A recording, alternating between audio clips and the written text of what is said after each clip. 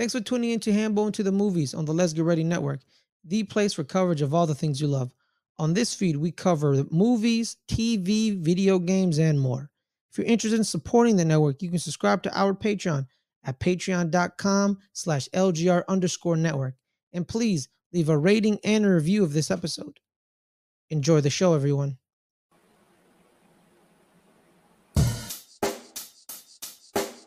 Check the mic and make sure it sound right, boys.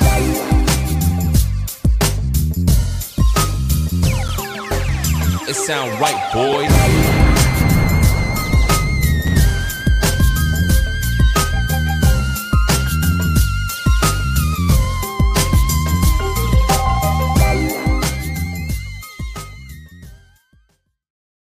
What's up, guys? Man, this is another Hambone's quick review, and like I've said on the couple other ones that I had before this one, it's a series where I go back and I do a quick review of some movies that I'm catching on streaming. Maybe I'm doing a rewatch of a movie that I've seen a long time ago, or maybe I'm just watching a movie for the first time that I wasn't able to catch in the theaters because life was busy or whatever at the time, or just couldn't make it to the movie theater when the movie was there. But I also would like to, like I do all the time, man, thank you to the Patreons. Can't thank you guys enough. Thank you guys for being there with us. And a lot of you from the very beginning. Couldn't make it without you guys, and appreciate everything that you do for us. And at the very end of the video, I'll be showing like basically a little ad that shows other ways you can support us if you would like to do it that as well. And with that being said, today's movie we're going to be talking about is Wes Craven's 2005 movie, Red Eye. Now, this movie right here, I have seen before. Now, I didn't see it in the movie theaters. I don't think I did actually see it like on videotape because this is back in the day, right? So like a DVD or something like that after it came out of the movies. But I enjoyed it thoroughly. I always enjoy Wes Craven style movies. They're either really crazy and like hilarious, or they're just great stories to tell. Like, and obviously, I'm a big horror genre fan. I'm wearing a Halloween hat right now, for God's sakes. But with that being said, this movie right here, I found very interesting. You know, it started out kind of slow, like ladies over a hotel. She gets into the airport. She's doing her thing. This one guy kind of seems like interested in her and talks to her a little bit and stuff like that. They even have, it seems like a great time smiling and everything else and laughing a little bit, telling each other stories, learning about each other. Get onto the airplane. They happen to be sitting next to each other, right? Kind of a coincidence or whatever. I think not. And then after the plane takes off, immediately, this is like one of my favorite things about this movie. Plane takes off, it gets in the air. As soon as the seatbelt sign gets taken off, this guy just looks right at her and just starts telling her exactly the way it is and what she needs to do. All right. He's a contract killer, basically like an assassin, or at least he's someone that helps get the assassination ready. You know what I'm saying? Like almost like the manager or whatever. And they got her dad held captive, basically, but he doesn't even know it. He's just chilling at his house, but there's a guy outside his house waiting to get the word whether to kill him or not. So she has to basically change the rooms for this like senator or governor or whatever, so that they can make the assassination easier and everything else. But it's a fun thrill ride of a movie.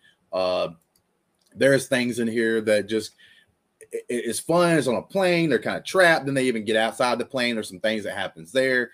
And everything else, but it's just like a fun go get you some popcorn and just have a thrilling movie time. You know what I'm saying? Like there's just some good stuff in there. Some things you may even laugh at or whatever. Some things that make you cringe a little bit because like, yo, bro, like he's serious. Like he ain't playing. She needs to be calling the hotel to get that situation set up. But it was fun to go back and revisit this film and stuff like that because I remembered, some of the bigger details about it, but I didn't remember all of it and everything else. And the intricacies of like these two, the actor and actress, do a really good job in this movie. Like just super great. Like he's super good at being bad. She's super good at being this like innocent girl, but then you don't recognize it underneath it all. She had something happen to her in the past or whatever, and she had promised to herself she would never be taken advantage of again, which he doesn't know. And that's like a cool part of the movie as well. But yeah, man, like really go out, really see this. This is one of Wes Craven's, like, I think dark horse like movies. People don't really bring up Red Eye when they talk about Wes Craven as much as some of his other things that he's done. But I actually think this is a really great movie and stuff like that. It probably should be talked about more. Like I said, just having a fun in a plane. Like this is one of my favorite, like, okay, something's happening, you're stuck in a plane style movie, like ranks up there to me, like Air Force One and movies like that, where you have the plane thing going on. But yeah, guys, really appreciate it. Really appreciate you spending some time with me. Go back and revisit Red Eye. It is streaming now, I think, if I'm not mistaken, on HBO Max. If you would like to go watch it and give it another rewatch or watch it for the first time. If you haven't watched this movie, it's very good, very entertaining, like I said. And it's not a very long movie. It's only like a little bit over an hour and a half. So it's not like you're having to, put a 3-hour movie in and sit down and watch it just to see if you like it or not. This right here is, I love the fact that some of these movies are like tight, man. Like they don't have to be so long. Like me and my son went and seen in the movie theaters here recently, Megan, 1 hour and 47 minutes, enjoyed it. Fun story. Sometimes you don't have to be a 3-hour movie to tell your story and everything else. But I really thank you guys for watching. And like I said, on my way out, I'm going to show you a couple of ways that you could support us if you wanted to. Hey guys, it's Justin, aka Hambone, just here to let you know a couple of things that we have going on with the channel. One, we have a Patreon. If you can and want to support us, you can do that. As little as $1. You can join the Discord. We also have a merch store where you can get some cool shirts, mugs, and stuff with all of our different shows and labels on there. And thank you for all of our supporters that have already been there with us.